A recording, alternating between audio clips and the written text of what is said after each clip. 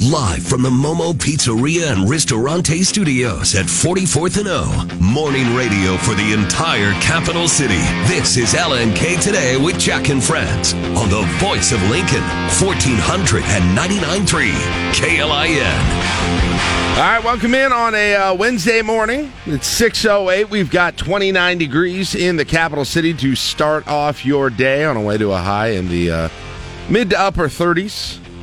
Cloudy skies, windy, blustery once again today. Got a good show for you today. It's What Chaps Ride Wednesday, so you can now get your hide chappings into the Rigstown Recognition text line at 402-479-1400. We'll take your calls at 710 as well to let you get it off your chest and become a more pleasant, impactful, helpful person.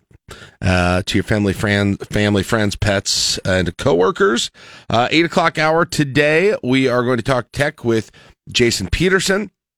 A little bit of a kind of a last-minute tech gift guide with Jason Peterson, plus some big news from Apple that came out yesterday. You're going to want to know about how that's going to impact some of the things you can do with your phone.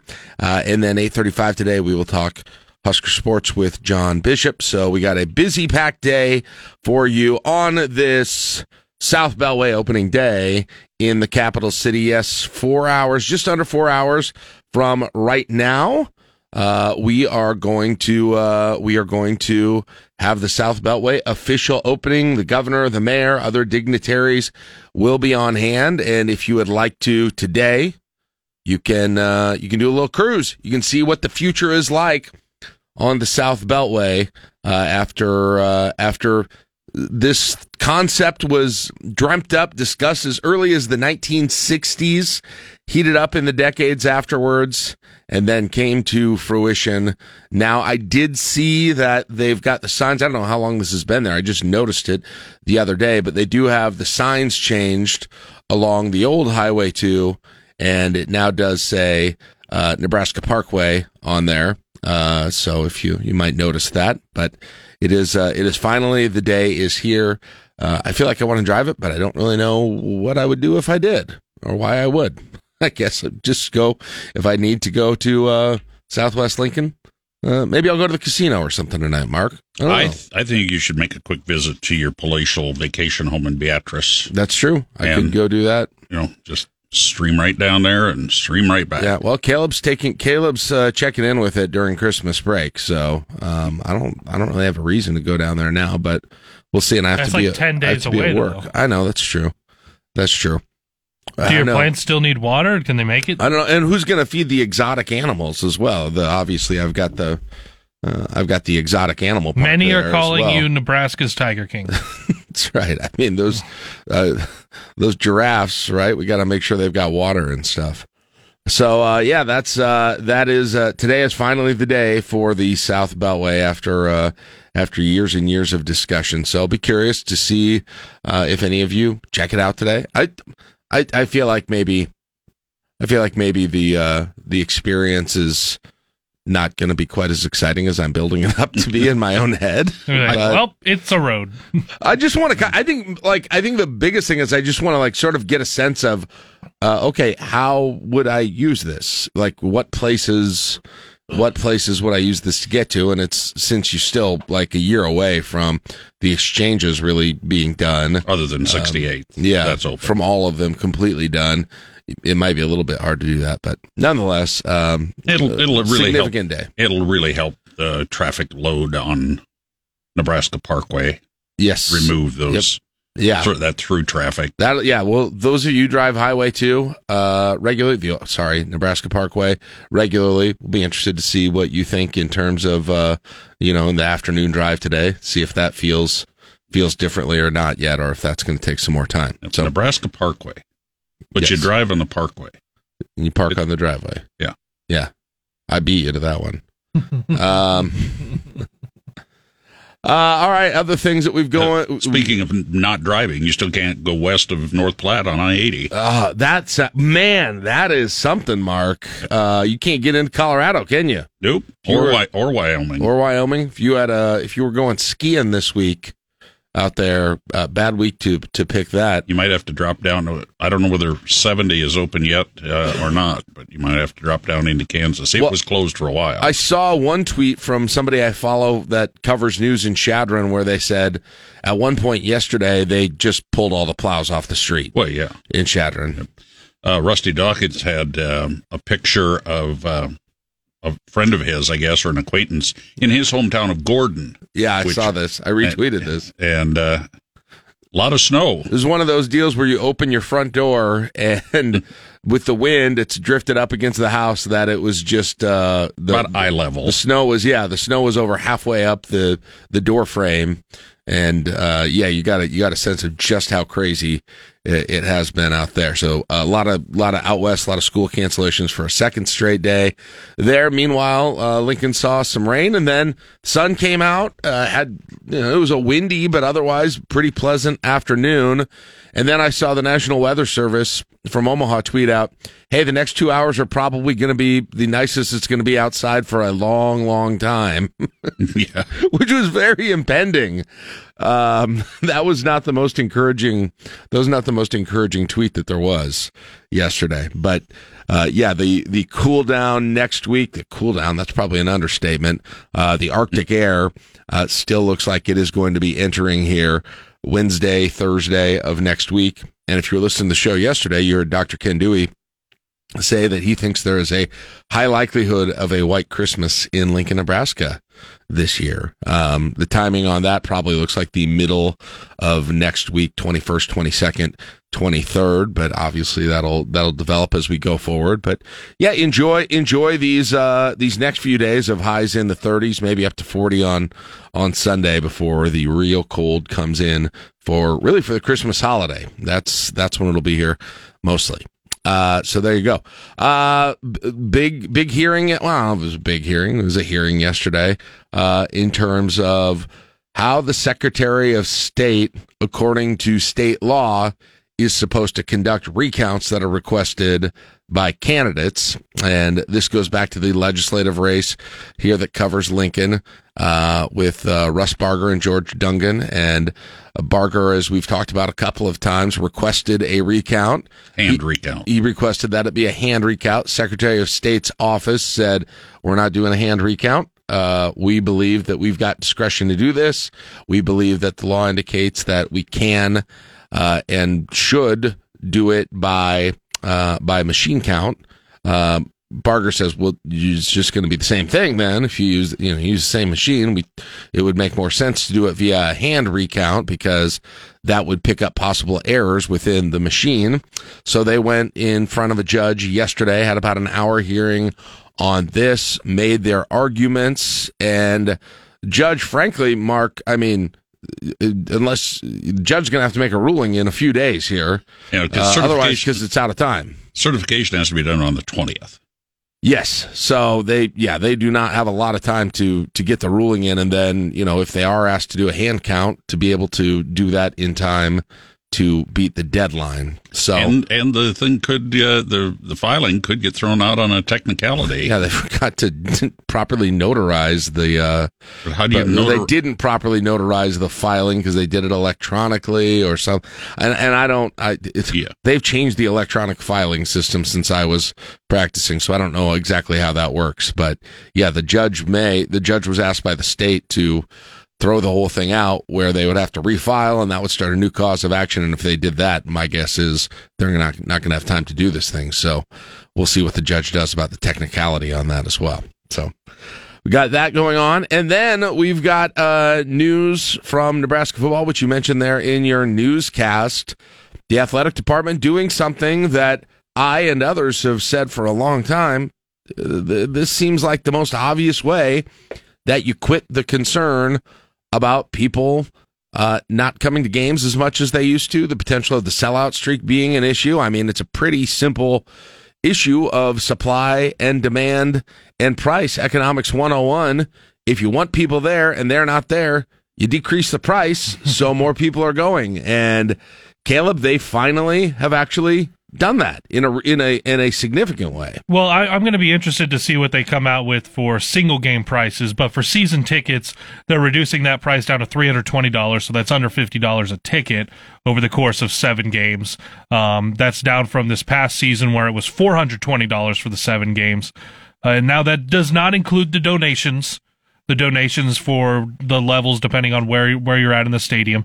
This is just the tickets themselves. So if you've got $1,000 a ticket donation per game, well, that's donation's not going to change. Okay. But this is just for the tickets themselves, $320 for the 7 games coming up in 2023, Matt Rule's first year. Going to be really intrigued to see if that does add any new season ticket holders. How much people? Obviously, $100 off is still $100 off. Yeah, it's still less than $50 a ticket. What's that going to mean for the single game ticket prices? Right. Yeah. And I think this is the most obvious way. If you're concerned about that stadium not being full, the most obvious way to change that, which is make it more affordable and frankly. It is for a lot of people, it is completely cost prohibitive for folks to go to, especially season tickets, but to games at all sometimes. Now, when things aren't going well, if you're creative on the secondary market, you usually for a lot of the games can get in the door for $10, $15. Sadly enough, you can. But overall, I think this, again, you just do the math of it, is if they're eventually not selling this thing out, but it's at a higher rate, it makes a whole lot more sense to go to a lower rate, sell it out. You're making up some of the income that way, and your overall revenue may end up being down. But I think overall that's a positive thing to be able to do. So I'm hopeful that the result is, yes, the face value on individual tickets will end up being less too. It's just, and most people it's a reality of the value of it right now. Most people aren't going to the game by themselves too, right? So, yes. So if the ticket just to get in the door is, say, $60, which is what season tickets were this past year. It was $60 per game if you just put it over the 7 games. Obviously, some games feel like they're worth more than some others. Right. But when you start to add up, am I going with someone else? Well, now that's $120. Am I taking a family of 4? Well, now that's $240. That's just to get in. Yeah. That's not everything else that's going to go with going to a game. Yeah. It just sounds really high. It sounds really high to do that for that experience right now. And there's 2 things that need to happen for them to get to a place where they're consistently selling that place out and having the sort of demand that they've had in the past. And number 1 is take a look at the prices. And then number 2 is the product's got to be better. For sure. You've got to, how many years, right? There's a lot of enthusiasm to get in there for the first couple of games of the year, but November comes along. There's a bowl game out the window. The weather is getting worse at that point, and you can see it in the stands. There's less of a desire to be in there. So, and if the product's good, people won't care about the weather. They'll still show up. If the product's good. That's true too. Yeah, because people are showing up in bad weather, right? And the product hasn't been there. Yeah. So I think finally it's that makes a whole lot of sense to actually make that more accessible for a lot of people, at least with season tickets. We'll see how many people take it. That'll be the interesting question, Caleb, is how many people who are like on the line about season tickets, because you as you mentioned, for some of those season tickets, the donation factors in as well. And so perhaps that was the thing that was prohibitive for people, not the extra, $100 or whatever for the entire season ticket. Well, and then if you're just talking season tickets, I think there are places that you can get in the stadium that the donation is basically nothing. Yes. Yeah, I think you're right. So when you're talking season tickets, not all of these are 10 rows up, 50-yard line, yes. West Stadium, Some of these might be South Stadium. Yep. 80th row or whatever. Yeah. So there you go. But I think that overall, I'm glad they're doing this. I think it's a step in the right direction. I think it's the obvious next step when you've got the issues that you do right now there. What's the donation level, do you think, for the seats there at Lead Place in the penthouse? I don't know. It depends what it depends on the person who owns it is charging or where they want the money to go. I'm just going to run a canned food drive. That's where I'm. Problem is, it's kind of the downside is that it's a little bit hard to see exactly what's going on with the game, even though you can't see it up there. So. Anyway, those are the things going on this morning. Anything that I missed, Mark, here in terms of big stories? We had a pretty serious accident downtown overnight. I saw this. What, in a parking garage? In a parking garage. 4 seriously injured. Non-life-threatening injuries. Alcohol a factor. Okay. Crashed into a wall in a garage. Okay. So, other than that, $41 million in opioid settlement from CVS Walgreens coming to the state. My goodness. And they got they got a week or two ago, they got the Juul settlement. Now they're getting this settlement on the whole thing. Yep, so. But it's like $10 billion. So, Nebraska's portion pretty small. Yeah. So, yeah. And the other thing coming up, it's always quite a project, is the wreaths across America. They place the wreaths at soldiers' graves. Well, Saturday is the wreath placement at Wyuka Cemetery, and they're still looking for some volunteers. 2,000 wreaths they place in Wyuka.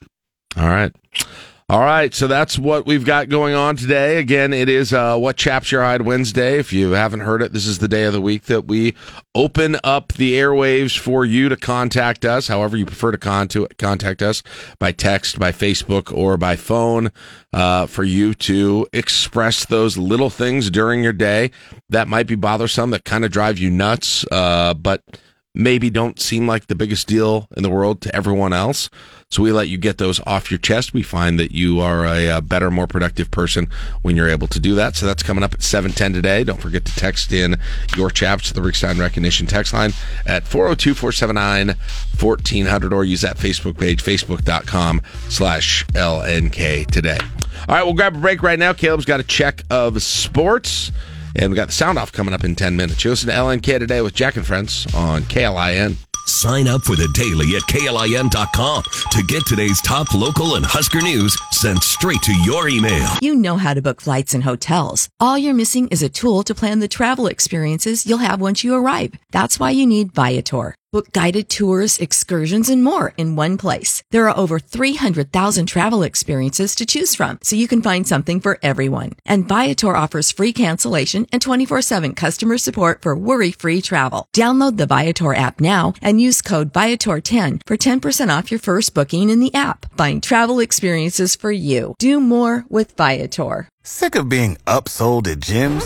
My guy, you're currently a base member? For $90 more, I can upgrade you to our Shred membership. For $130 more, you'll be a Swole member. And for just $300 more, you'll reach Sweat Platinum.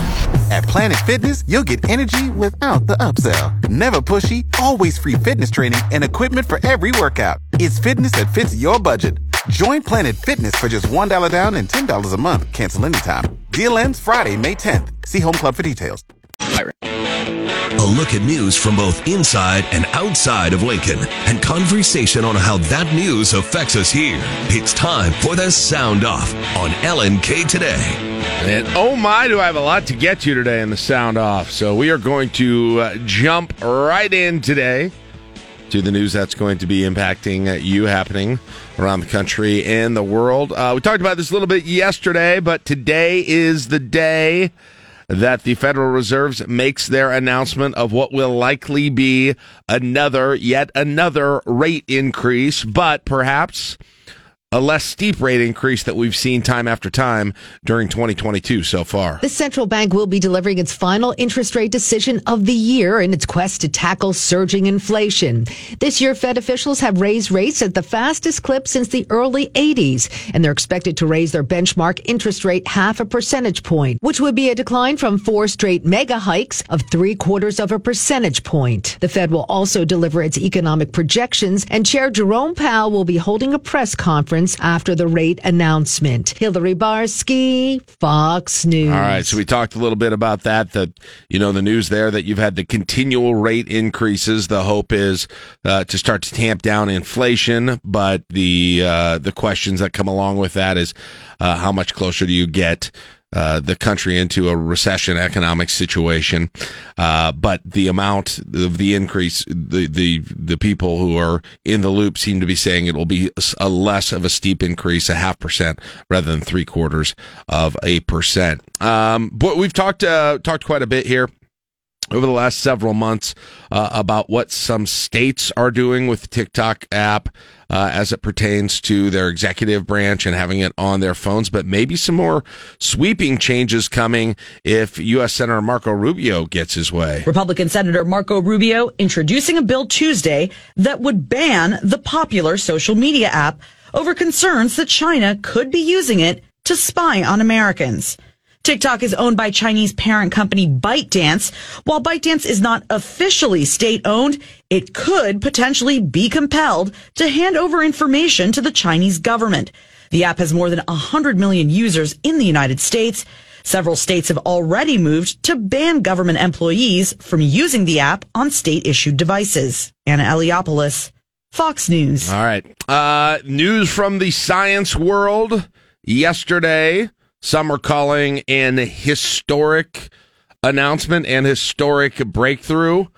Fusion with a net gain of energy achieved and announced yesterday. U.S. government scientists now say they've made energy by fusing hydrogen atoms into helium. They've never been able to do it before, when the result was a net energy gain. Energy Secretary Jennifer Granholm. Ignition allows us to replicate, for the first time, certain conditions that are found only in the stars and the sun. Nuclear fusion has long been thought of as the holy grail for clean energy production, as it is nuclear power, but with no radioactive waste. Eben Brown, Fox News. All right, so 192 lasers.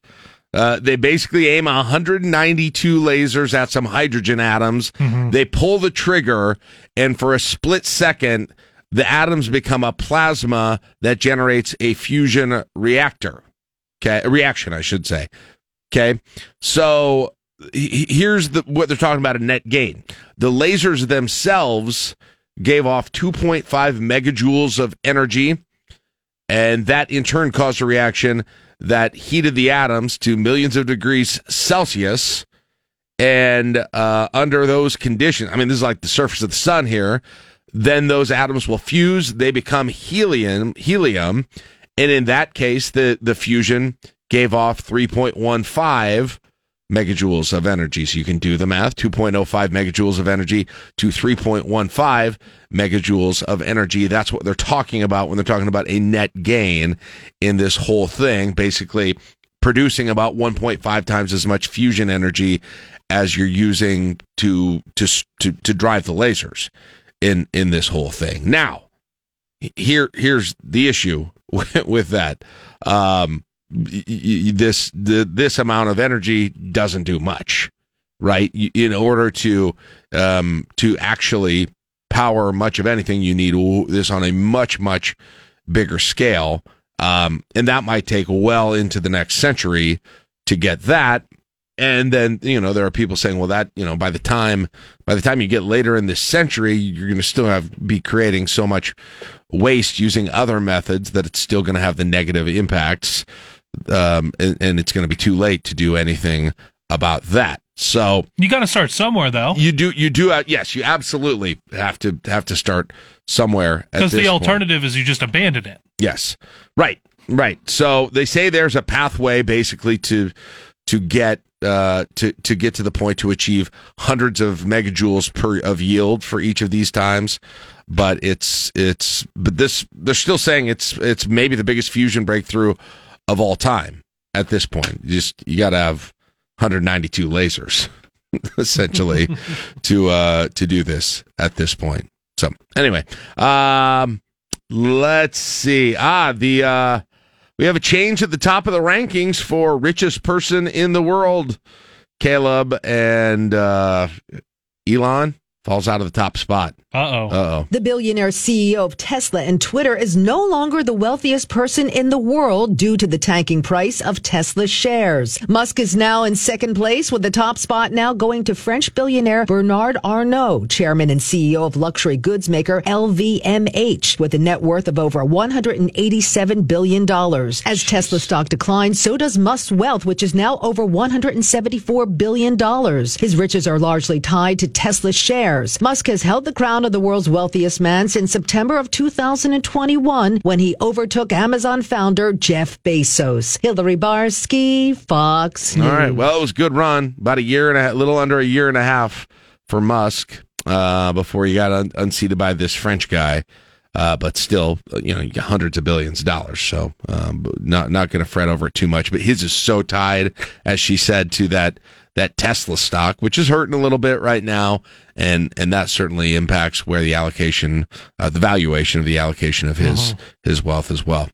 All right, more good news at the pump. If you're thinking about doing some more extensive travel here over the holiday season, the impact on the wallet for the gas itself is not going to be nearly what it's been over the last several months. Gasoline prices keep falling and may hover around $3 a gallon on average during the Christmas holiday. Things are looking better. Refineries have raised production, and that's what's helping to lower both gasoline and diesel prices ahead of the holiday. Gas Buddy analyst Patrick DeHaan on Fox Business. The time of year also helping push prices down because with bad weather and shorter days, people tend to drive less. Prices have already fallen below $3 a gallon in 15 states, and AAA predicts many states may even see the average price drop well below that. Carmen Roberts, Fox News. Now, it is my understanding that there are places in Lincoln now where you can get gas under $3 for the first time in some time. That now the average as of yesterday was about $3.25 a gallon. That actually dropped 5 cents from the day before and down 30 cents from middle of November. But average gas prices already under $3 a gallon in a bunch of other cities as well. I saw in Olberding's article about this in the Journal Star, Norfolk's average right now, guys, $2.67. $2.67 right now in Norfolk. There's all, it's interesting because Lincoln always seems to be the worst place to get gas price wise, but that gap is really crazy right now. If you're talking right, 267 to what did I say, 325 from the cheapest place in the state to here right now, that's not that far away. So, but anyway, yeah, you are now going to find probably, and you're probably going to get more here in Lincoln. That's under $3, but go to some other parts of the state if you want to get actually cheaper than that. All right, other things going on this morning. New Zealand. Taking one of the most aggressive policy stances against smoking and against tobacco products that you will ever hear of. There are going to be people who are younger who are just never going to be able to legally buy tobacco in that country, according to their new plan. The new law means anyone born on or after January 1st, 2009 will never be able to legally buy cigarettes. In effect, the legal age will start rising every year, so 50 years from now, you'll have to prove you're at least 63 to buy tobacco in New Zealand. But health authorities have an even more ambitious goal, to make their country smoke-free by 2025. Ministers say if the country can kick the habit, billions will be saved in the cost of medical care. Opponents worry the policy will put small shops out of business. Jonathan Savage, Fox News. It makes it a real challenge to get those fake IDs to work. It's one thing to be 16 and need an ID that says that you're 18 or you're 21. It's another thing to be 16 and need a fake ID to show that you're 66, for example. Yeah. It's a lot more difficult. Have you noticed more and more and more over the course of especially the last few months, more spam text messages? Now, mine peaked around the election. Evidently, parties or whomever in other states thought I was voting in their election constantly. The amount of spam texts I got. Arizona really wanted me to support a couple candidates. The amount of spam texts that I got about saving Colorado's future was crazy. But it seems like it's been a trend for a lot of people. You're not the only one. The company RoboKiller that blocks spam calls and texts reports Americans receiving roughly 18 billion spam texts in October, but that number jumped to about 47 billion in November. That's a 160% increase. That translates into 173 spam messages for every person in the United States. A popular trick, the missed delivery scam. You receive a text that looks legit saying there's a problem or delay with the delivery. Indiana University cybersecurity director Scott Shackelford. During the holiday seasons, when tensions are high, we're paying extra for shipping. Maybe we wouldn't think about it as closely. The Federal Trade Commission has information on how to recognize, block, and report spam text messages on its website at consumer.ftc.gov. CJ Pop-Up, Fox News. Now, the calls are still way worse than the texts for me, personally. I'm still getting, I don't know, 3 to 5 calls a day, I would say, almost. Mine have gone way down. They have gone down. Actually, they have gone down a little, but yeah, but I'll definitely get 3 calls a day, I would say, on average. I'll tell you where I'm getting way more spam than a couple months ago. Twitter. Oh, really? Really? The amount of just sponsored tweets that I see that are clickbait. Yeah. I mean, you'll get those. It feels like every 4 or 5 tweets if you're just scrolling on your phone now. So sounds like somebody's trying to make some more money, huh? Hey, one of the big shipping deadlines coming up today. So if you're sending Christmas presents out, take a listen to this. You want to make note of these. And you thought you had more time. The first holiday shipping deadline is here for delivery by December 24th. FedEx taking no chances. Home delivery shipping deadline is Wednesday, December 14th for the lower 48, Alaska, and Hawaii. After then, you'll have to spring for FedEx 3-day, 2-day, or same-day. Final deadline, December 23rd. The U.S. Postal Service giving more time leeway. Deadline for retail, ground, and first class is this Saturday, the 17th. Priority mail, Monday, the 19th. After that, you have to spring for express, closing December 23rd. UPS, 3-day select deadline next Tuesday. After that, more money for second day and next day air, closing December 22nd. All right. Therese Crowley, Fox News. All right. So you're going to FedEx it and you want to do it regularly. Today is the day to get that done. Well, Caleb, as you well know and many others, Taylor Swift is on top of the world right now, despite obvious problems with getting tickets to her shows. She puts out this new album a couple of months ago. It's going berserk. It's on top of the charts. Midnights. Yeah, Midnights, and people are going nuts trying to see her shows. It doesn't seem like anyone could knock her from the top. Oh, but there is one person. Mm-hmm. There is one person. Taylor Swift's run atop the charts after the release of her album ends. Thank you to the non-trademarked Queen of Christmas. Mariah Carey has floated to the top of the Billboard Hot 100 charts once again with her annual Christmas hit, All I Want for Christmas Is You. She booted Taylor Swift's latest song, Anti-Hero, from Midnights back to number 6 after a 6-week streak at the pinnacle of the list. However, it wasn't an easy task to take Swift down a notch. It took the combined powers of Carey's holiday classic and Christmas to knock Swift off. The top 4 spots were taken by Christmas songs. Following Carey was Brenda Lee's Rockin' Around the Christmas Tree, Bobby Helms' Jingle Bell Rock, and Burl Ives' A Holly Jolly Christmas. Michelle Polino, Fox News. So now that they include streaming numbers in the Billboard charts, which they obviously didn't, every year now you get these old Christmas songs that pop up on the Billboard charts in ways that they never had. Like, because people just let those playlists go. Yeah, that's exactly like you tell your Echo device, just play, Christmas music, which tons of people do. Mm-hmm. Those 4 songs especially are on like every general Christmas list that there is. How far down the list is Wham? That's what I was a little surprised by that. I bet it's on there. I bet if you dig down there, but like Brenda Lee, that song by Brenda Lee, like those songs never charted like that when they came out, right? Never originally charted like that. And so now every year they're bumping up at this point.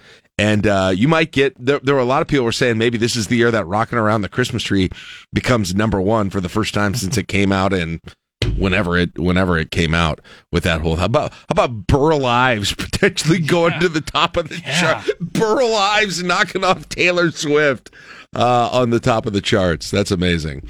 All right, a couple other things here that I want to get. Actually, we're about out of time. Let's see. Let's finish with this one. Then we'll take our break. This is always interesting. They did the new studies to figure out which fast food restaurant produces the most loyal customers. Which fast food restaurant produces the most loyal customers? Any guesses on this one? Chick-fil-A. Well, let's see if you're right. Market Force asked about 5,000 people across North America about their fast food habits and experience and found McDonald's was the least likely to impress customers. Chick-fil-A beat out all other chains when it came to loyalty, followed by West Coast favorite In-N-Out. Papa Murphy's, Jersey Mike's, and Raising Cane's rounded out the top five. Murphy's? The survey looked at 5 factors: food quality, speed of service, friendliness of staff, atmosphere, and value received for money spent. The Golden Arches received much more positive feedback than negative, but was bogged down by more negative feedback than the other chains. Gianna Gelosi, Fox News. Honest to God, I've not thought of a Papa Murphy's in a decade. I did not expect them to be on. The rest of them kind of make sense. Yeah. But I did not expect Papa Murphy's. In-N-Out, their fries are so bad. I'm sorry. I get it, all you people West Coast roots, but man, those fries are terrible. Good for you on the West Coast, but it's garbage. They're terrible fries. All right, 6:54. We'll take a break. That's it for your sound off. It's LNK Today with Jack and Friends on KLIN. They done it. And now LPD needs your help. Crime Stoppers on LNK Today. All right, 6:56, LNK Today with Jack and Friends on KLIN.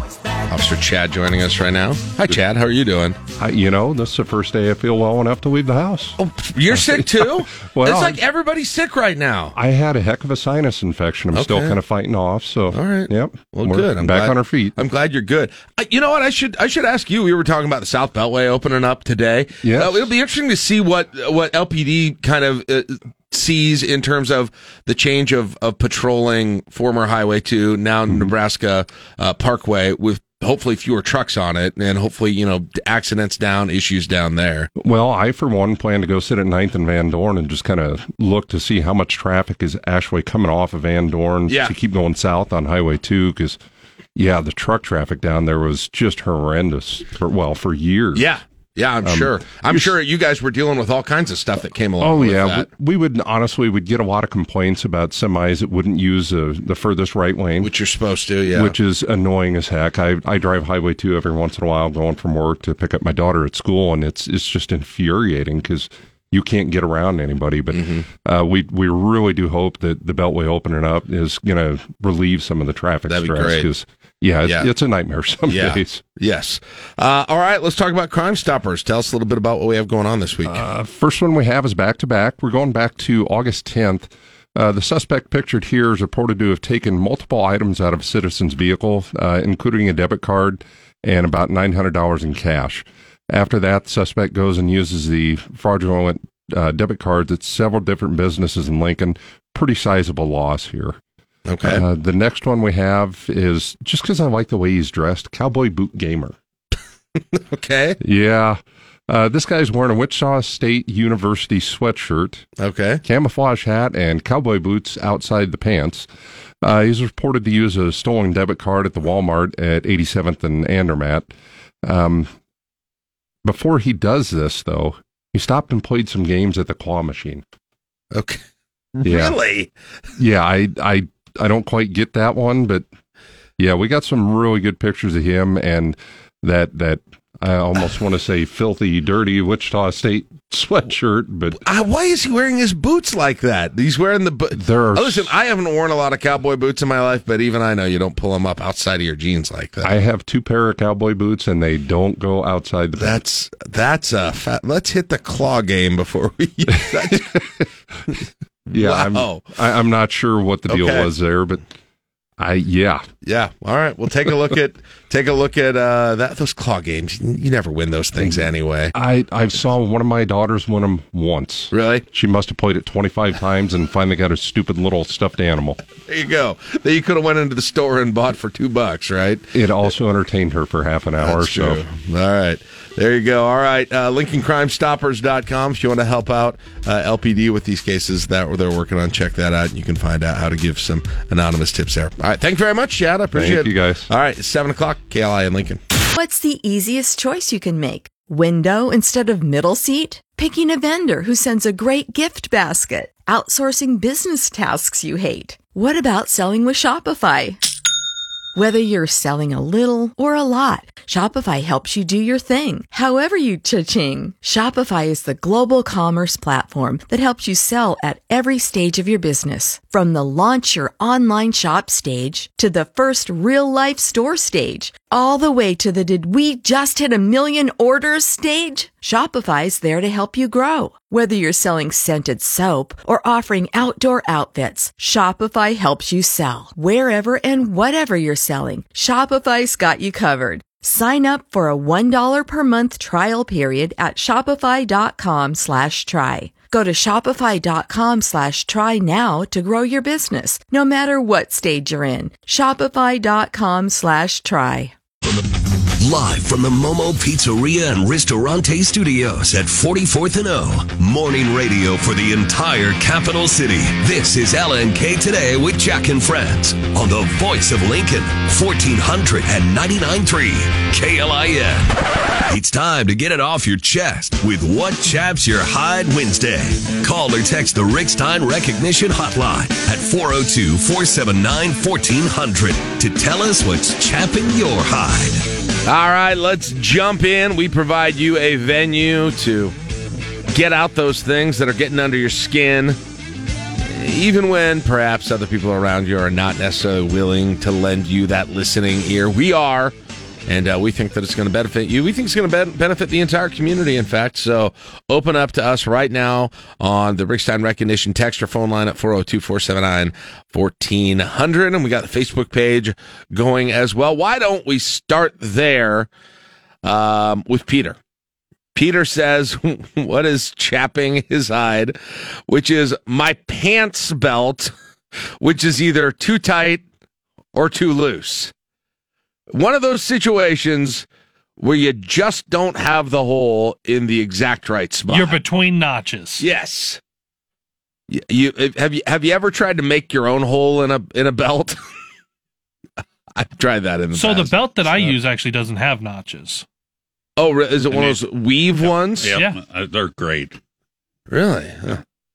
I feel like they're so clamps right down. I feel like that doesn't provide like the intense tightness that I like, though. Like it's a little too loose. My expanding gut says it does. That's good. Okay, that's good. That's good. I resemble that.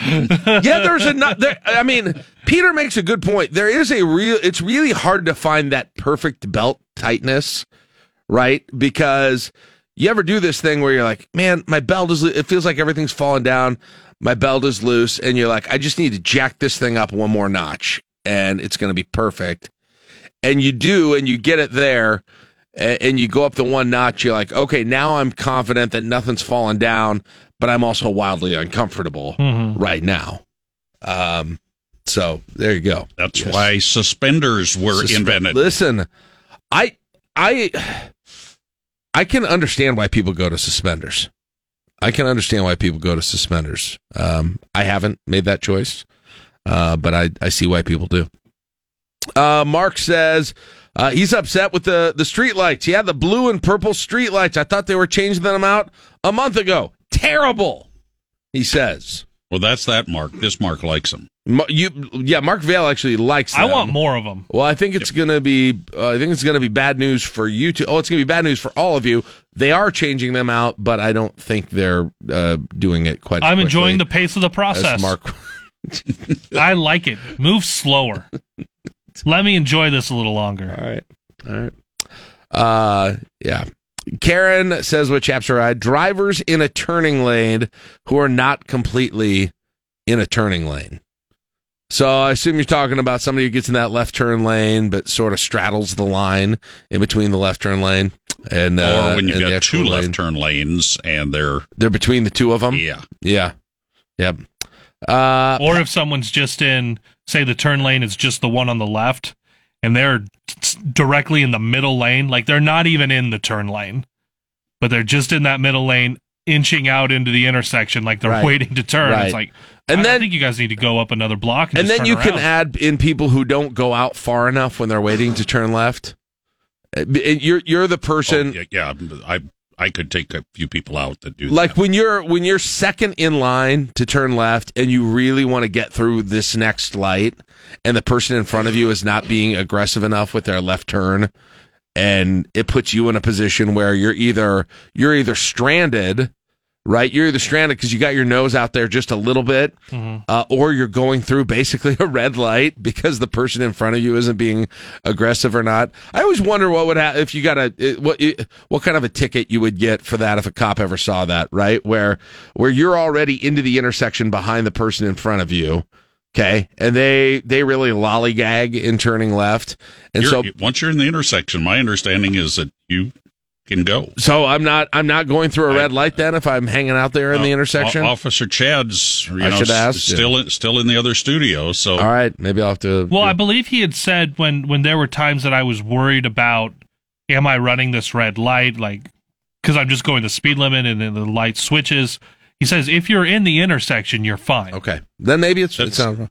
I always want sometimes you'll be driving and it's either I don't know bad road conditions or you're on like a 45 mile an hour street, and even if you're going the speed limit and the thing turns yellow and you're like, it feels like it's more unsafe for me to stop right now than to actually go through this intersection. You ever had that sort of feeling? Like, I feel like slamming on the brakes here is the less safe decision for everybody. I always wonder if that would hold up if I got pulled over. Probably not. Okay. But what you need to do is you need to be a little more observant, because most of those, the walk light will have counted down. Yeah, that's true. Yep. So that's a hint. Yeah. But I tell you, the people that stay behind the stop line or the crosswalk on a flashing left yellow. Yeah, that's what I was talking about earlier. Those are the ones that really irritate me. That stay way behind. Right. Yeah, because you're not. I mean, yes, because it's hard to get turned then at some of these places. Patsy says people who are just plain unhappy here in Lincoln. I assume she means unhappy because of Lincoln or about Lincoln.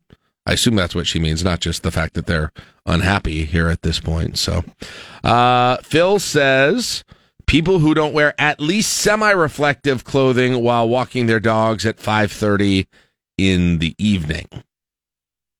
And then Betty says, and people who don't drive with headlights on at that time. Which is an issue. So, Todd says, here we go again, trying to navigate Lincoln at night in the hue of blue streetlights. Got a lot of blue street. That's really coming through today with the blue streetlight talk. I'd rather people take some lessons in how to go through roundabouts. That's the one that's getting me. Really, nobody's ever mentioned that on What Chaps Your Hide. Will says Nebraska football recruiting class ranked in the mid-50s. Is that true? In the mid-50s right now? Huh. All right. It's not super high, but you've also had decommits, and you've got a new coaching staff going after different people. Yeah, man. Giving up on following recruiting super closely was one of the best things that I ever did. But yeah. Well, hopefully, I mean, Will's right. You eventually got to get the Jimmies and the Joes in there to have some level of success. All right, we got anything on the text line, Caleb? Yeah, several. I put them in the prep page for you. Sorry, I'm a little behind. I'm trying to pull it up right now. Since the phone lines are kind of dead today after they've been. That's very fine. busy. We got plenty of texts. Yeah, that's fine. All right, prep page. Corey says people turning south on 56th and 0 when it's been clearly marked no turn for over a decade. Yep. And continuing attempting to turn as traffic stopped behind you, honking frantically. People still do. I didn't know people still did that. That's funny. Mateo says Christmas songs that are not about Christmas. I wonder what an example. So does he mean like Let It Snow for instance? Would that be what he's referring to there? Because that's just about a weather event, really. Winter Wonderland, is that really a Christmas song? Could you listen to Winter Wonderland, for instance, in January? Right? I don't know if they even say anything about Christmas in that one as well. Well, for that matter, Jingle Bells, right? Jingle bells, jingle, oh, what fun. Yeah, that's, again, it's just about snow and going out on the horse in some snow. Steve says, how about those people on the left turn lane and the little beep beep cars that think you're driving a semi and pulls clear out into your lane to turn left? How about those people on the left turn lane and little beep beep cars that think you're driving a semi and pulls clear out into your lane to turn left? Just, I think people going wide. Oh, I see what you mean. Yeah. Let's see. Andy says, Andy here. Drive-through food ordering is chapping my eye. You go through a drive-through for a fast meal and you get someone else's food or the order was made wrong. Just check the bag and ticket already. I will tell you this. There are some places in town that have, whether it be indoor or through the drive-through, that they have got that system down to a science that I can't believe that they do it with the efficiency that they do it with. And then there are other places where high efficiency. There's a place right over here. The Chick-fil-A over there. It's astounding. I got my kid. I went through Raising Cane's last week with my kids.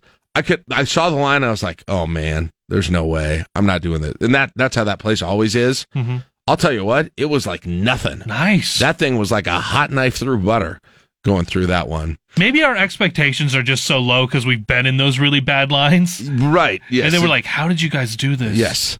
Well, some restaurants just should not have drive-thrus.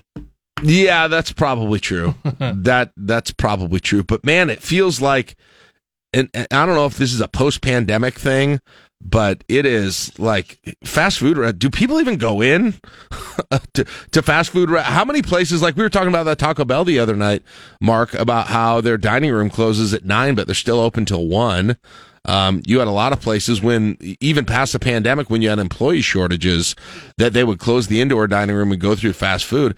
I mean, I've got to imagine the vast majority of revenue for these places comes through drive-thrus now. Well, especially when the dining rooms are closed. when they're closed, but even when they're open, too. Yeah, probably. Although, well, you go to drive by a McDonald's on a Saturday morning and the dining rooms are just packed. Oh, are they? Yeah. Okay. All right. Well, so are the drive-through, but yeah, that's true. Still, I don't know. When Popeyes came out with their spicy chicken sandwich, that was an all-time ridiculous one in terms of lines. And then that Starbucks over by South Point on any Saturday morning, that one's ridiculous. There's probably some other ones in there too. It used to be Runza's on Temperature Tuesday. Runza on Temperature Tuesday. That's coming. It is? Well, Temperature Tuesday's coming. They do that at the January, February. Oh. Yeah. Yeah, that'll be coming up here. All right, phone lines. Let's check in with Steve, see what's happening inside. Good morning, Steve. What do you got? Good morning. How are you guys Good. doing? I'd like to reiterate what you said earlier about gas prices in Lincoln, Nebraska. I travel quite a bit, and I don't have to go very far. I'll give you a prime example of this morning. I'm in Sterling, Nebraska, and we got a price of $2.89. Yep. I was in Omaha yesterday, $2.79. Yep. Lincoln is always behind, and I think I know the reason for that. We have one big wholesaler that sells fuel to all these stations in Lincoln, and he kind of sets the market and controls the prices, which doesn't allow these distributors to distribute to the gas station, doesn't allow them to market prices down. Yeah, to compete, basically. Yeah, and they can't compete. And it's the crazy thing is it's always kind of like that, Steve. Like if you go to Omaha, but right now, for some reason, it's bigger than ever because you said where you were in Sterling. I know Norfolk averages like $2.69 right now, and Lincoln's still well over $3. So we're like at almost a 50-cent difference at Correct. This point, which is crazy. And the Sam's Clubs and the Costco's, hey, they're not competing either. Yeah. Hey, thanks for the call, Steve. I appreciate it. I feel you. Have a great day, man. Yep. It's crazy when you hear Norfolk's average price is $2.69 right now. Matt Olberding, though, this morning in the Journal-Star said there are some stations below $3 in Lincoln. Yeah, there are some under $3, but the average is still over $3 here, and anywhere else it's AAA average $3.25 in Lincoln. Yeah. It feels like it's a bigger gap now than it even usually is here at this point. Midtown Dave, real quick, says those jumbo lighters, long reach candle lighters, grill lighters, whatever they're called, they don't work 99% of the time after their first usage. Click, click, click, click. Yes, 100%. Chaps, Aaron says when a local radio host thinks he knows more about when Christmas should be celebrated than the Hallmark Channel. There it is. People hate my moving holiday takes more than anything. I get it. And then Moshpit Chat says, that Paul's obsession with the Coddington and West Day roundabout, it's been open a year. Get over it, dude. You beat that dead horse one too many times. All right. We got a little chaps on chaps violence here. All right. 7:25. We'll take a break. Caleb's got to check sports coming up next on KLIN. The holidays. All right. Let's get things started today with number 5. Lancaster County District Court Judge Kevin McManaman is considering a question about the legislative race in District 26. Russ Barger has asked for a hand recount. Secretary of State Bob Evden said no, we'll do a machine reading count, so that's why they were in court yesterday. And we could have a technicality that actually gets it dismissed, but we got to know pretty soon. Right. So here's the interesting thing, and legislation isn't, as I've said before, often isn't perfect. It very frequently isn't perfect. And so the courts end up interpreting what the legislators meant by this thing. Now, if you lose an election by less than 1%, there is an automatic recount that is triggered.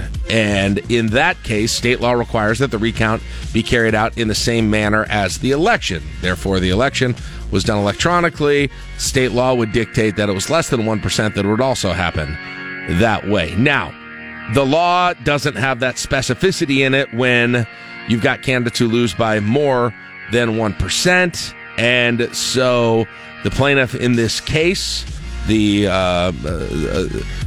Barger, yeah, he is saying that there's a preference toward hand recounts based on arguments from different sections of state law and history at this point.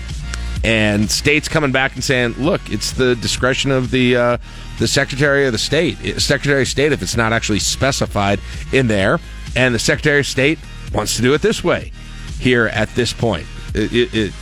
And so there was a back and forth on that. We will see. I mean, I guess this is a big deal, Mark, if it is your belief that the machine counts have the potential of being pretty significantly inaccurate in the state of Nebraska, which I don't tend to think but this is just the national conversation is trust around elections. I mean, that's what this whole thing is really about in the end, because this would allow, were the judge to rule in favor of Barger, that anybody who loses by more than 1% can go back and have a hand recount if they pay for it at their expense.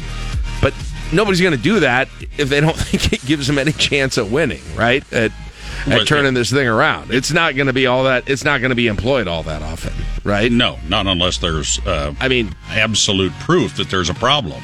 Right. And I would, the bottom line is I think it's pretty unlikely that you're going to flip that many votes even with a hand count compared to a machine count. And if you do, that's pretty concerning, right? Absolutely. But I don't know. There's just sort of this sort of general level of distrust or possible concern in the way that votes are counted right now, and you'd have to flip 112 votes to make a difference, and that would be an actual flip. I guess the other question would be are there any votes tabulated that really maybe they were left blank or a little bit of a speck? That's the idea is something like that, where a human would look at it differently than a machine would for this thing. And there may be some of those, I don't know, but that's quite a few to actually overturn at this point. So the Barger campaign is trying to raise $25,000 to cover all this. Yeah, the recount and the legal fees. who's giving their money to that? I mean, honestly. Well, it's got to be people that believe there's a genuine flaw in the process, and there's specifically in the county side. So we believe the county and then the state in this point, which are, by the way, run by Republicans, and both of them are leaning on and defending flawed election counting things. Where I don't know. It'd be nice to know what kind of tests they run on these machines to verify their accuracy, and I'm sure they do. I don't know if there's some level of mistrust in what the county or the state is doing with elections here, with the people who are in place here. I haven't seen it. So, but it's clear that there's some people who think there are. So, honestly, there's a part of me that would just like him to win this thing, do the hand recount, and have him come out and be like, yeah, it's pretty much still the same. Well, I think I would put some of this to bed, hopefully. There was a recount in Colorado with Boebert. Yeah. And the vote count changed by 5.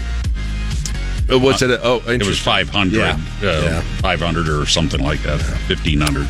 All right. And then the other thing is they may throw this whole thing out because they didn't get one of the filings properly notarized. Correct. Oh, boy. Number 4. 2023 is the 110th anniversary of Memorial Stadium, so they're knocking $100 off the season ticket prices. Hey, good idea. Something that we've mentioned on this show many times that makes sense to do. Make it more accessible for... Listen, if you've got seats that aren't always filled, and I know there's a sellout streak, but your eyes would tell you that you've got plenty of seats that aren't filled.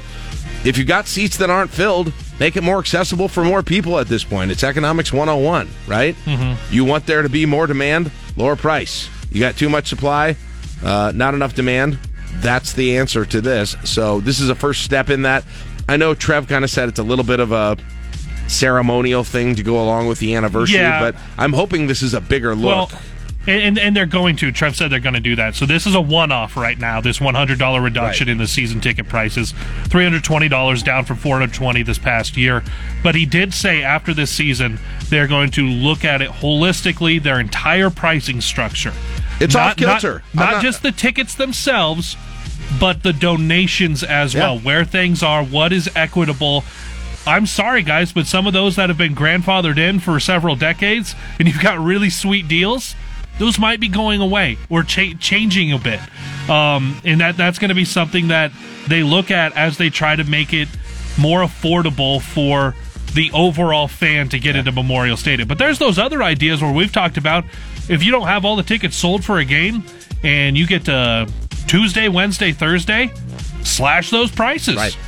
There's a lot of ways to do this. The pricing is off kilter. I mean, and listen, I get it. It might have been on kilter in 1996, but there's enough that's changed, not only with the program itself, but also with just the opportunities that are out there as an alternative to going to the game in person. And you've got to kind of be flexible with that as well. So, I think this is smart to do. I think you probably should. I'm glad they're looking more closely at it. Yeah. I mean, what's good evidence of this? Look at the secondary market for these tickets. Yeah. What could you get in? Like, let's say you wanted to go this year to the, I don't know, one of the late games, the Minnesota game or something, or the Wisconsin game. I'm going to guess you could get in the door for $15. Oh yeah. If you wanted to go, you could take 2 people for under $50. Yeah, probably. On the secondary which market. That's good if people know how to navigate that, but it does give you an idea of where the true value of these things now, are. the other part of this is reducing Memorial Stadium capacity. They're going to do a little bit of that with an east balcony renovation that's going to become club seating. So those prices are actually going to go up for that particular area. But we also saw them trying to widen the seats, so reduce capacity a little bit. That's the part. If you have too much supply, there are a couple of ways to fill 100%. That supply. Make it a better experience to reduce be there. your supply, increase your demand a little bit, lower some prices. Yep. All of it works together. Number 3. Long-delayed state expressway system is going to be adding about 11 miles to it. Officially, South Beltway gets christened, if you will, or ribbon cut, or whatever they're going to do at 10 this morning. Yay! And, but this is all part of the expressway system that was supposed to be done by 2040. Now that it's going to be done by 2036, according to Nebraska Department of Transportation. This is the whole goal on this is to get any city over 15,000 people. They get to an interstate with a 4-lane divided expressway. Okay, they got about $800 million worth of construction left to go. All right. Hey, I've issued my praise for the way that this thing got done, the efficiency with which it got done, and the fact that we're opening it up today as opposed to 2 years or 6 years or 8 years from right now. So that's very good. I don't know if I'm going to make it out there to get on there today, but I do want to kind of see what the feel is like to actually get on there and figure out how it might be, useful in what situations, and do that. And I don't know if that'll happen today or down the road a little bit, but why don't we, while we got everybody out there, why don't we start breaking ground on the East Beltway, huh? Yeah. Bring your shovels out. Let's just do two things at once since we got the governor and the mayor out there, don't you think? That's what I would say. Yeah. No. Hush. No, I'm talking about Number me. 2. Sometimes keeping your mouth shut is hard, but ridiculous amount of snow and wind and cold in the Panhandle. About the western third of the state. I-80 still closed from North Platte west into Colorado into Wyoming. Actually, yesterday afternoon, they started making trucks exit at Grand Island because they were running out of parking spaces. Wow. Kearney. Oh, my gosh. North Platte. So, and that's the thing. Some of those, like Kearney and Grand Island, there's a lot of room to go up and park, guys. Right. Wow. There's a lot of trucks that use I-80. Yeah. Oh, yeah. That's the thing, is that's telling you just how much of an impact that's having. Oh, huge. What did we get? Did we get up to like the 2 feet snow totals? Well, it's still snowing. Okay, it is. Blizzard warning remains in effect till 11 tonight, Mountain Time, in the Panhandle. Still snowing and blowing. Blizzard conditions still exist. A lot of I'm not even sure they're out plowing yet in most places. Some roads are closed. Besides the interstate, only emergency vehicles being allowed out. So, my goodness. It's crazy out there. We saw some pictures of, and then with the wind there as well, Mark. You've got the kind of pictures that you see sometimes, like when Buffalo, New York will have those massive storms and people will open up their front door and the snow almost has it closed in so you can't even get out, or up to about eye level. Yeah, Rusty had a picture of that one. So, good news, I guess, is we didn't have that here, but this caveat, the cold spell is coming. It is looking like you are going to have an extended cold spell starting just before Christmas and going into the end of the old year, into the new year here as well. Yesterday, Nebraska Weather Service tweeted out there when the sun came out yesterday afternoon. They're like, well, the next 2 hours are probably going to be about as nice as it's going to be for a long time in Lincoln. And it shot up there. I had 55 on the truck. 55, really? It was weird. It was so odd. But and if you missed Ken Dewey yesterday, check it out on the podcast. He says he thinks we're getting a white Christmas in Lincoln this year. Oh, baby! So I think you're probably looking at Tuesday, Wednesday, Thursday of next week. I would be watching those models if you're hopeful for that. That's a long ways out. It is. I mean, it's a week. Yeah, a week from now. We'll see if it happens. But he seems to think White Christmas is happening this 11 days till Christmas. Christmas. I wouldn't mind a white Christmas if it were white beach sand. Yeah. I'm with you. Number 1. Some experts claiming that hearing Christmas songs on repeat can be bad for your mental health. A new study shows Christmas music makes people think about everything they need to get done and can spark feelings of nostalgia, but also make people annoyed or stressed. I feel bad because I kind of feel that way. Like, it's weird, but so I get in my car, okay, and I can turn on the radio and I can pick, if I'm listening to music, I can pick one of the stations. We got one here in our building, B1073, that plays Christmas music. Or I can pick one in the building, like The Bone, that just, continues their regular format through the holidays. And there's always like a part of me that's like, I really just want to listen to regular music now, but I feel like I should listen to Christmas music. I don't have this I'll have this guilt that I'm not listening to Christmas music, which is in the end is really dumb, is what it is. But I think there's a little truth to that for me, Mark. It feels like, oh my gosh, all right, 2 weeks left. We got to talk about presents. We got to figure out presents. We got to figure out all the travel. We got all this stuff to get done at work. Caleb and I have got to figure out what we're doing with the show between Christmas and New Year's. I think of all of those things, and so I kind of get it. That said, Request Line Friday. We're doing more Christmas music on Request Line Friday. Hopefully not stressing you out. It'll take you back to a time in your life when you weren't stressed. We're asking for your requests, that quintessential Christmas song that reminds you of your childhood Christmas. Like those I don't know what year Christmas is best experienced at. I would say maybe about 8 or 9 years old. Yeah, I'm not sure, but that's my guess. So whatever that was for you, whatever that age was, what's the song that most brings you back to that era for you? And we're going to be taking those requests throughout the week. So you can request them now at 402-479-1400 in the Rickstein Recognition text line. So, there you go. That is it for your morning drive. By the way, I'm not stressed over holiday. I'm just not stressed at all. I love this time of year. I just absolutely am ready to go. Oh, yeah? Not. Okay. All right. It's brought to you by Stonebridge Insurance and Wealth Management. That's your morning drive on KLIN. Hear the Husker. You're listening to LNK Today with Jack and Friends on 1499.3 KLIN. By the way, just heads up, tomorrow, Ticket Thursday, we're going to be giving away tickets to the Magical Lights of Seward, which I hear is it's a hot ticket. So be listening for your chance to play one of our games at 7:10 tomorrow and win tickets to the Magical Lights of Seward. All right, coming up next hour, Jason Peterson, John Bishop. It's 8 o'clock, KLIN Lincoln. Live from the Momo Pizzeria and Ristorante Studios at 44th and O. Morning radio for the entire capital city.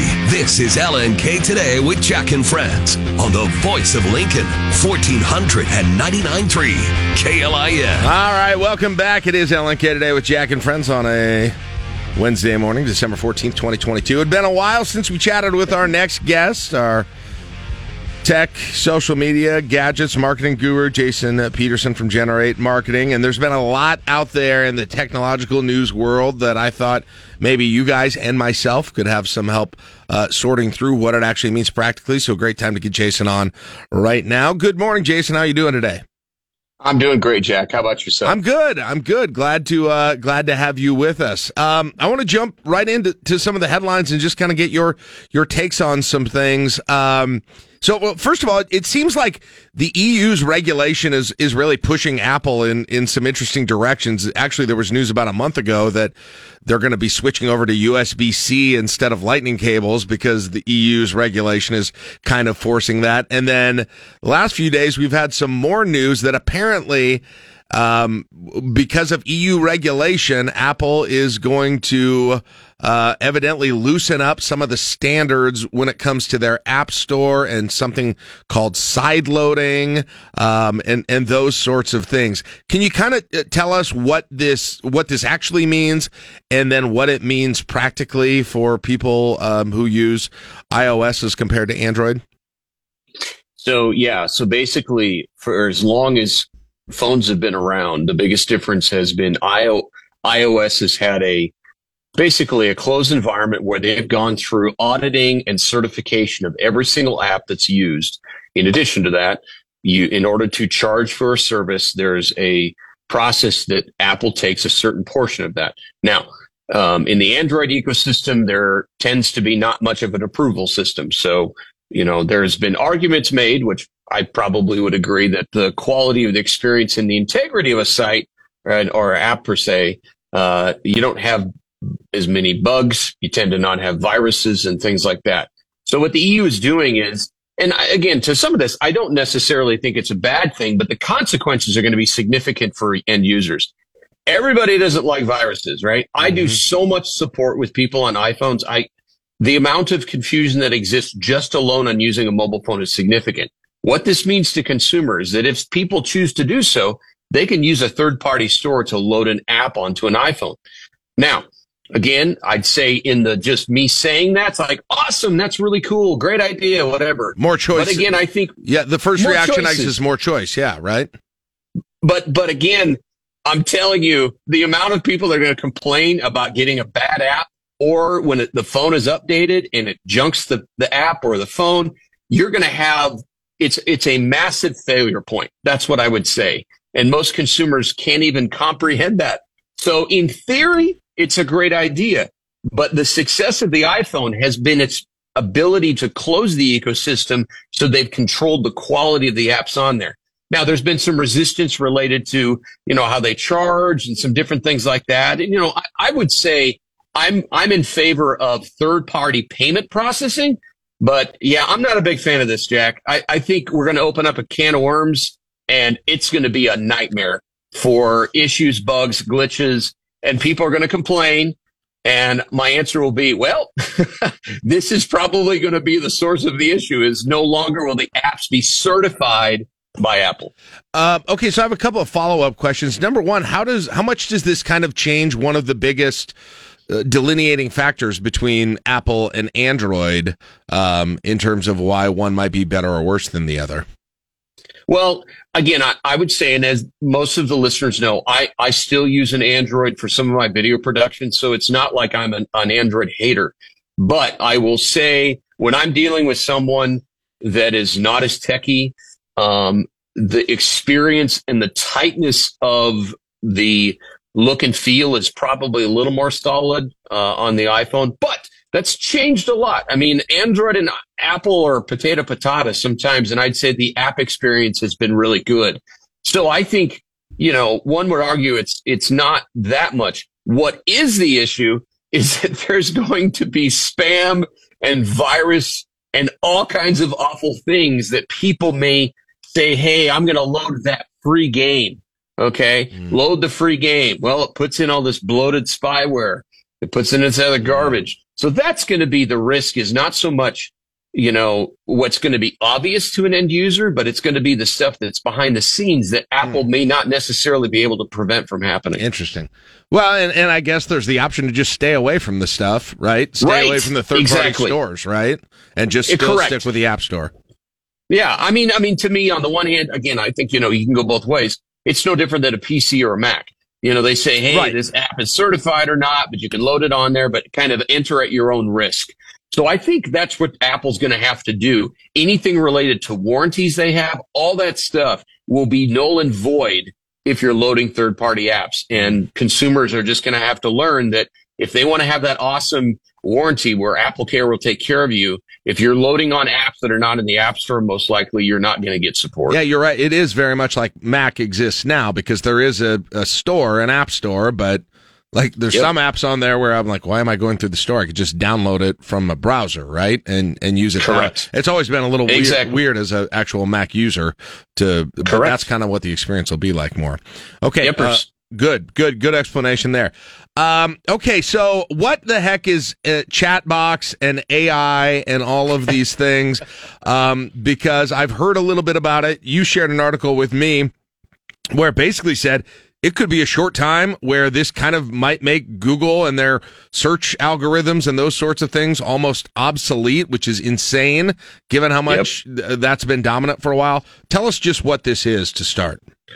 Well, so for the longest time, and I think for the listeners, the smart home devices where you talk to them and they do things, that's doing what's called natural language processing, where it's using a degree of artificial intelligence that learns over time what to do. Now, the reason this is a game changer, and I would say, Google is still a very viable advertising platform. I have so many small businesses that get leads and so forth. Where there's a lot of criticism of Google, and I can't necessarily debate this, is they're constantly fighting the quality of search results. And I would say that to me is a little suspect when you're trying to get answers to things. Okay. So this essentially it's a radically intelligent AI, which is again, artificial intelligence that allows to process real time a conversation based on people trying to find answers or searching for things. So I think the point of how this could change search is huge. Now, the one thing I will say is the caveat. They're like saying, hey, in 2 years, this is going to replace Google. The thing that we have learned through Twitter, we've learned through TikTok, Snapchat, is that I'm the person that tells people where to spend their advertising. Creating social media or ecosystems online that do not have a solid advertising platform built in ultimately fail, or they lose money. Even before Elon Musk, Twitter was losing $1 million a day. So I think, to me, it's awesome. It's great. I mean, I think we have no clue how AI is going to change so much of our life in terms of the intelligence interaction. But, you know, on the other hand, they're going to have to figure out how to monetize it. And that usually means ads. So it remains to be seen how they would monetize the technology. But as far as how this could change in a conversation with a computer, trying to find out information, Jack, I mean, we're already there with our smart home technology.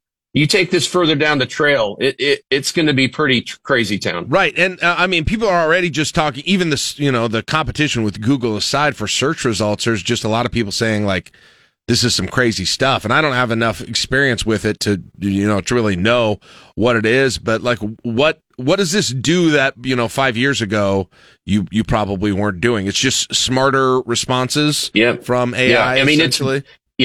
It's basically, if you can imagine, for example, I at one point was involved in a software startup where it was going to intelligently deliver answers the way, like it'd say, all right, I was going to send this program all of my emails. It would learn how to talk like you. It would learn how to basically teach, and then it would learn the kind of social media posts, and then it would post for people in certain industries. Okay, that's like 8 years ago, man. Yeah. So now what we're seeing is this iteration where, imagine Alexa, where you're having like a 20-minute conversation with a virtual person. That's where this goes. It's hard to conceptualize. Yeah. But even you and I, Jack, in the 12, 13 years we've done this, I mean, think about this. We talk to our houses to do stuff, right? That seems crazy town. Right. So I think that's going to be the part. And I would even say this, and even Elon Musk is on it, is like AI could be the greatest innovation, but it also could be radically used for the worst thing for humanity. So I don't mean to be hyperbolic. I'm not trying to one way or the other, users. huh? You know, there's going to be good and bad with every technology. So we're going to have to make sure we have some guardrails in place for whoever uses this, because if we don't, you know, consumers and end users are going to be taken advantage of. But the train has left the tracks. But as you and I know, Jack, it's like the adoption of Google on, you know, an older audience now, where they search versus Yellow Pages. I mean, that finally happened maybe 4 years ago. That was the ultimate tipping point. Mm-hmm. So again, we'll have the early adopters, but again, I think, imagine literally having science fiction conversations with a virtual person where you can ask questions, do stuff in it. I mean, the possibilities are limitless, but one potential penetration is we use Google to find information. Let's get better results. And that's what they're talking about. Yeah. And it just, the methodology would just be totally different than what they use right now. Which is crazy. All right, real quick, we got a few minutes left here. We're getting to Christmas season. It's, you know, it's interesting, Jason, just kind of looking at the tech trends for gifts this year. It feels to me, and maybe I'm forgetting things, but feels to me like this year it's just kind of upgraded versions of things that have been around for a while that are sort of leading the charge, whether it be your smartwatch, your earbuds, your, you know, tablets, obviously laptops and those sorts of things. There's not, you know, there's nothing super. I mean, you're starting to see some things like glasses that are coming out, but I don't think those are real mainstream yet. It's just kind of upgrading the things that we've had probably for 5-10 years for the most part. Is that kind of how you see it too? Yeah. I mean, again, just connected to our old conversation, this technology communications industry is ripe for disruption. So in this case, like, I had the Apple Watch now that the battery lasts 3 days or 4 days. Hey. It's the Ultra Watch. Hey, man, I quit using my Garmin. I am so thrilled. Really? Yep. You love that thing. I know. But now like I turn this on like ultra, like outdoor mode, it'll go 7 or 8 days. Now, my Garmin theoretically could go 30 days if I was out in the boondocks. Mm-hmm. But I think a lot of it is iterations of improvement. Totally agree. You know, everybody knows I'm a nut over the video camera. I'm using iPhone 14 Pro Max now. I can shoot cinematic quality, like cinematic Hollywood quality video with it, with depth of field and blurring backgrounds. It is nuts. But unless you're like a nerd like I am with phone cameras, you're probably not going to notice any difference. So I think in general, you're right. A lot of it is refinement. A lot of it is just subtle improvements and different things like that. But again, I do think the part that is continuing to improve is the plethora of smart technology for our houses and the unbelievable amount of options that are at good, cheap price points. That's, to me, the thing I think consumers need to watch for is it's not near as expensive to make your home smart now. So be watching for that. Yeah. Yeah. Interesting. Right. I mean, well, Amazon, that's basically what Amazon is doing on all their Prime Days and all those other things. Is there really, I'm sure they're making benefits everywhere, but at least one of the key purposes of that is getting their smart devices out the door, right? Correct. Because they give that stuff away as cheap as right. I bet if they some of it they would give away, right? Barely. Yeah. I mean, I have a smart thermostat and an Alexa now and a camera at my office. Like, it was all super cheap. So like all this stuff now, I have 2 zones. I have an office zone. I have my home zone. I have 8 zones in my house. I have 6 Alexas. I mean, it's all been radically affordable, and I'm saving money on energy. So yeah, I think for those that are been on the fence, now is the time. The deep discounts on that stuff. Oh my gosh, like Ring doorbells, Ring security cameras, incredible, insane. Smart garage doors, yada yada yada. Smart appliances. Yeah. Now is the time to start looking at that if you've been on the fence. Right. Audio systems. Yeah. Music. Yes. That kind of thing.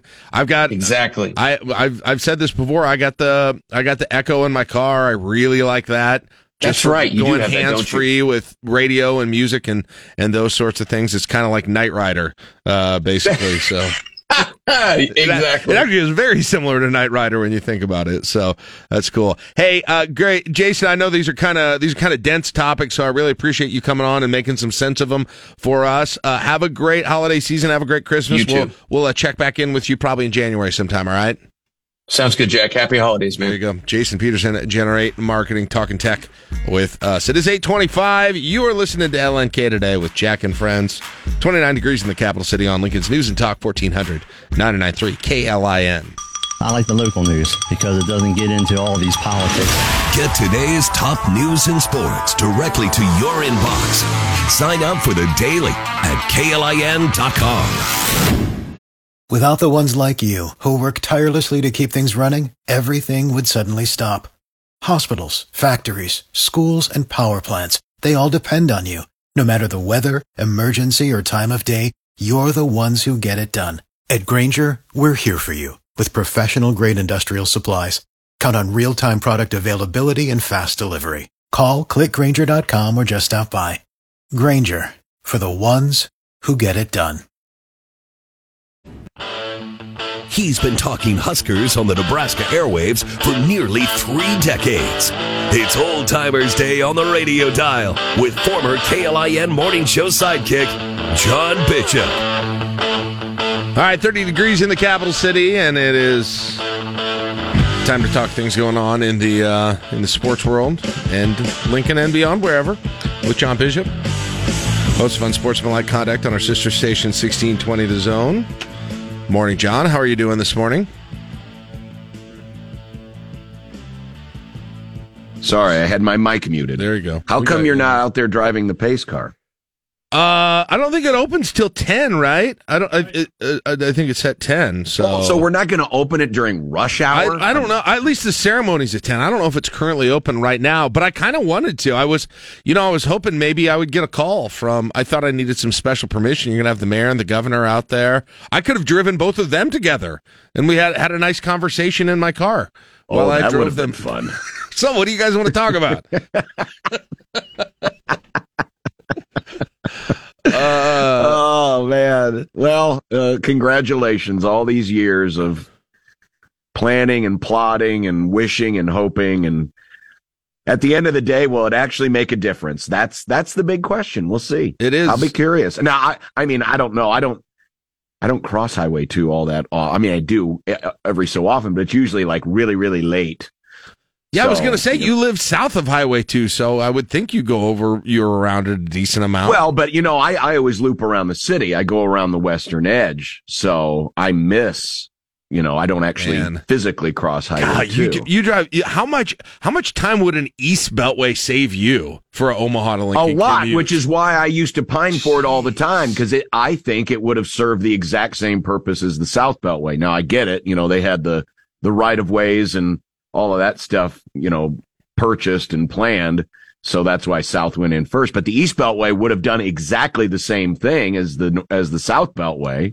And it would have made it easier to go north and south, up to the interstate. But yeah, no, we'll get that one in 2099. The vast majority of people, the biggest impact is going to be to make the old Highway 2, now called Nebraska Parkway, more travelable. Like that. I mean, that'll be the big impact for the vast majority of Lincolnites. It's pretty rare that you could think of a travel scenario where taking the actual South Beltway from a Lincoln to Lincoln destination makes a lot of sense. I suppose if you're at 84th and Pine Lake and need to get to the new casino or something, it might make sense. But outside of that, I'm not sure that it makes a ton of sense for most people. But anyway, yes, should be interesting. Hey, Nebraska football cutting down, at least for a year, the price of season tickets. Was this always an obvious solution to some of the problems that there had been? I don't know if problems might be a little bit of an aggressive word, but the concerns about the sellout streak, the concerns about making the stadium better, the concerns about making sure that people were there. Was this always something that should have been getting more serious consideration along the way and going forward as well? Well, I mean, it's just like anything else. If the demand for a product is down, usually the price comes down. And now, to come down this much, part of it is symbolic, $100 in 100 years. But also, I think, yeah, you're right. It's about trying to alleviate, maybe some concerns about tickets not being purchased until the 11th hour. And I think it also speaks to the fact that there's going to be some big new revenues coming in. And if there was a time you could make a one-time dramatic cutback, it was now, because, you're going to have some big new Big Ten revenues. And don't forget, Big Ten's going to be on 3 major networks next year, right? I mean, NBC's joining, CBS is joining, which is just going to make it even easier for people to stay away. If they don't want to attend in person. So yeah, there's a lot of things that it serves, but it's not going to be something that's going to stay that way forever. And obviously what you're hoping for is through this and through the improvement of a program that, the demand will go back up and the tickets will go back up. And part of it too is preparing for the unknown. And the unknown is, what's the stadium going to look like in 10 years? Right. And what's it going to be like in the interim? I mean, how many seats are going to be lost in every phase of construction? Because I don't know how they'll be able to, do the massive overhaul that they want to do without causing some disruption in the season. Unlike, they redid Texas A&M Stadium a few years ago, and they were able to do it the whole thing in the off season. Well, that's because in Texas, the weather is warm and you can work all the time. Well, around here, you're limited to the times you can work because of weather. So, and that's why, like at Wrigley Field, they had to do all of those renovations over several years. Yeah. It's going to be the same thing here, but there's going to be some seats lost in this as well. So, there's a lot of different balls in the air right now. And this will be, of all the different additions, West Stadium, East Stadium, the new, I guess it'd be the new old Osborne complex. This is going to be the most, invasive, or is that the right word? Am I looking for it? Yeah. It's going to be the most disruptive, and it's also going to be most impactful that we've ever seen. And, there's a lot of pieces that have to be figured out between now and then, and they don't even have the official plans done yet. Yeah. Well, I mean, just as somebody who, I think it's hard to overdo it right now in terms of lowering prices and making the experience better, which I think is directly related to how many people are in the stadium, wider seats, all of those things. But I have a hard time seeing how you could go too far in that direction right now, with any of these things. It's just, John, it's like, I can't, I'll go to games. I'll buy tickets to games, during the year. I get there's sometimes I'm able to get some from work too, but I'll buy tickets to games during the year. I'll probably go to two, maybe 3 games a year. But if I'm buying them, like, I'm not spending, I'm going on the secondary market. And if I can't get in for less than $20, I'm rarely doing it. Like $60, $70 a game. Just it's a mismatch in value. It feels like given the alternative choice, which is watching it on my couch at this point. The only reason you're going to be paying that kind of money is if it's a premium game. Yes, right? If it's a once in a lifetime game. If it's Notre Dame coming in, like happened in 2001, or Coach Prime. Yeah, well, yeah, maybe in 2 years, maybe that could be the other thing. But it's just it's so mismatched right now. People who are regularly paying, $70, $75, whatever it works out to be for these tickets, it doesn't feel balanced in terms of the value given where the competition is right now. No, you're paying so that you have them, right? You're paying, in some ways you're paying. Now, yes, do people go every single game? Absolutely. But for the most part, the reason why you're paying that dollar is say, hey, at least I've got them, right? I've got them when I need them. Yeah. They're here. I've got plenty of people that will use them if I can't. And that's why you're doing it. But yeah, for a lot of people in the secondary market, I mean, it's been, it's been good for them, because it's been a buyer's market. You can get in for less than $20 on average quite often. And, until things change, that's going to be the way it is. So, the lowering of the prices, I think it's a good move. It is. It's a good move. It's showing some appreciation for the fans. I liked what Matt Rule said during his press conference that, we need to appreciate more what, the money that people spend on this product. And I've long said that this fan base has been taken advantage of, especially the last 6 years, because, they're still showing up for a product that, quite frankly, has been bad. Mm-hmm. And that loyalty needs to be respected and honored. And I think by doing this, you're at least giving back a little bit of some of that respect that the fans get. And I'll be very curious to see what the renewal rate is. And then, when we get into July, August, when we hear about how many tickets are left, if the number is reduced or if it's still the same. And, cause you'll have a lot of different factors, the lowering of the price, but also the newness of the new head coach and people wanting to see the new thing. Yeah. If you're wondering or you don't remember, and I don't off the top of my head either, your home slate this year, that's getting you tickets to Northern Illinois, Louisiana Tech, Michigan, Northwestern, Purdue, Maryland, Iowa. So that's another thing is that's not the most premium of home slates either, I would say, John. No, probably plays into this as well, I would think. Yeah, unfortunately your marquee non-conference game, because of the timing, it starts on the road. It's not here. And then you've also got, Minnesota opening, you're opening on the road on a, right.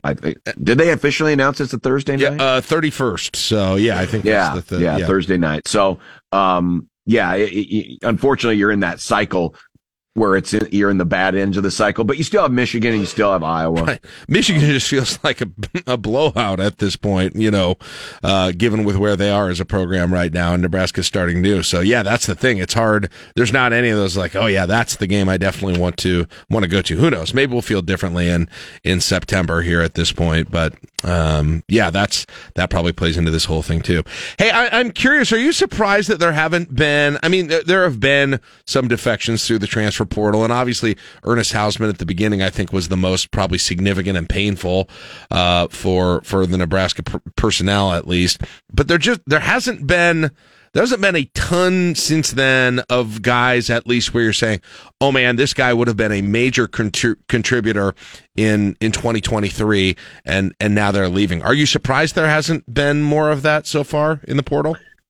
Maybe a little, but honestly, I mean, the probably of the names we were most concerned about, a lot of them were either I'm going to the NFL or I'm staying, right? So Trey Palmer's left and O'Shawn Mathis is left, and now you're waiting on Casey Thompson and you're waiting on Garrett Nelson. Mm-hmm. I mean, certainly Hausmann was disappointing and surprising because of all the playing time that he got and the fact that he had gotten better as the season had worn on, and it's another one of those high school recruits and a Nebraska kid that you're like, all right, well, this is something we can build around. But in the bigger picture, it's maybe a little encouraging that, outside of some guys very deep on the depth chart, Nebraska hasn't suffered too many major losses in the transfer portal. And when you look at the overall numbers across the conference, while Nebraska is near the top, it's still not that much above average in terms of, actual departures. Yeah. Now there's still time, obviously. Right. And there could be time after spring too. So, and that's another thing and that's the one that's going to be really interesting, because you've got a 15-day window in the spring, and that's going to be post all of the spring practices. And that's when you're really going to have a better idea of, hey, where is my place? And this could be for any team, not just Nebraska. Where is my place with this new staff? And when you've gone through a series of 13 practices, you probably have a better idea. That one, I won't say it will be greater in volume, but it could be more volatile in terms of, some impactful players. Because especially in these new situations, you're getting used to a new coach. And you're like, I didn't like this. I didn't like this experience. I'm not going to like it here, so I'm going to move on. Or, somebody sees an opportunity somewhere else. And then they say, oh, well, I'm going to jump in and go right away. So the spring one's going to be rather interesting. Yeah. Again, not so much for volume, but it could be pretty volatile. Yeah. But for right now, I would say if I'm Matt Rule, I'm fairly pleased that the departures haven't been super numerous. And the other part of it too, that we have to factor in is there is that loophole. And I know Lincoln Riley used it last year at USC, where you can keep a guy on scholarship, but basically move them off the roster, and it doesn't count against you. Mm. And that is a possibility that exists. I know Rule, I think he's intimated he's not going to do that, but you do wonder, there may be a case or two, especially a medical case that shows up. But for the most part, I think it's been a fairly positive turnover so far. It'd be fascinating. I'm just curious, and we don't hear much about it, but just kind of those ongoing conversations, relationships, to the extent that they exist between the returning players and the new coaching staff, and how that's being built up, if that's being built up. And I think your immediate response would be, well, it must be to some degree, given that you've got some of the guys. I'd like to just know about about Casey Thompson one way or the other, though. It's hard. Yeah, you wonder when the deadline is. It's hard to even think about the team without knowing if he's going to be back or not. To some degree. It seems to be a huge question. I would love to know what the conversations have been like. Is there a deadline of sorts for Casey? Because if you're Matt Rule, you got to know which way you're going to go, because there's a lot of quarterbacks that are out there in the portal. And I know they've talked to one at least, but you want to have an idea. Hey, where exactly do we stand here? And so when is there kind of an agreed upon date between those two, where it's like, hey, I need to know by this date that I'm either going to be back or not. And Casey may not still be ready to make that choice yet because of, his health or, maybe some other opportunities. All right, I got to do one basketball question. Just seeing, and I don't know how much you actually saw of it, Nebraska-Purdue, but just the fact that Nebraska hung in that, kind of used that same style of being just a pest defensively, that they were able to make it a game with Purdue, arguably one they should have won or did win. How much does that take away any thought that what happened against Creighton was kind of fluky, and do you think they can keep that up and actually get wins with that this year? It looks exhausting to watch, frankly, that they're able to. So I do wonder how much they can keep it up during the year. Well, I mean, this is the bed they've made, so this is what they're going to do. And you do have the holidays coming up, but momentum is huge. Momentum is everything, and I think the Indiana game didn't sap a lot of that momentum, right? I thought they played well considering the circumstances, being down a key player. And then you come home and you've got some energy in the building, and it's an earlier tip. And sometimes those are tricky games, especially if you're on the road, those earlier tips. And I thought Nebraska did a great job of taking advantage of, some of the things that they were able to do. And this is who they are. This is what they're going to be. And listen, it can work. Creighton did something very similar last year. They had to change their style based on the personnel that they had, and it worked for them. And so it's now working for Nebraska. Is it sustainable? Well, it's going to have to be, because this is what they've decided they're going to do. And there's nothing wrong with that. And so far it's working. And, obviously we'll know in a few more weeks after you really get through the grind. You got Kansas State coming up, and then you hit the beat of the Big Ten schedule.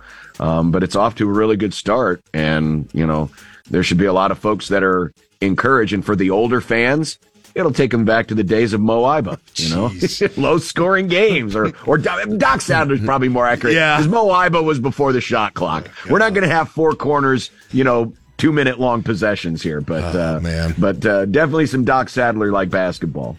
All right. Hey, thank you, John. I appreciate it. Have a good show, and we will check in with you next week again. All right. Enjoy that Beltway, folks. There you go. John Bishop, 1620 The Zone. It's 8:55. We'll wrap it up after this on KLIN. Why do you listen to KLIN? Let us know with a voice message in the free KLIN app. You're listening to LNK Today with Jack and Friends on 1499.3 KLIN. All right, tomorrow on the show, we're giving away tickets to the Magical Lights of Seward's on Ticket Thursday. That's at 7:10. We'll have the Girl Lincoln team. We'll have Greg Sharp as well. Friday's Request Line Friday. That quintessential song that reminds you of your peak childhood Christmas, whenever that was. We want to hear that from you, so text those in as soon as right now if you want to get a request in for Request Line Friday on the Rick Stein Recognition text line, 402-479-1400. I know this probably doesn't affect a lot of people, but it's just interesting. I-80 Highway 30 westbound at North Platte still closed. They're not letting truck parking anywhere west of Grand Island. They're turning trucks around if they get there. It's 9 o'clock on KLIN Lincoln.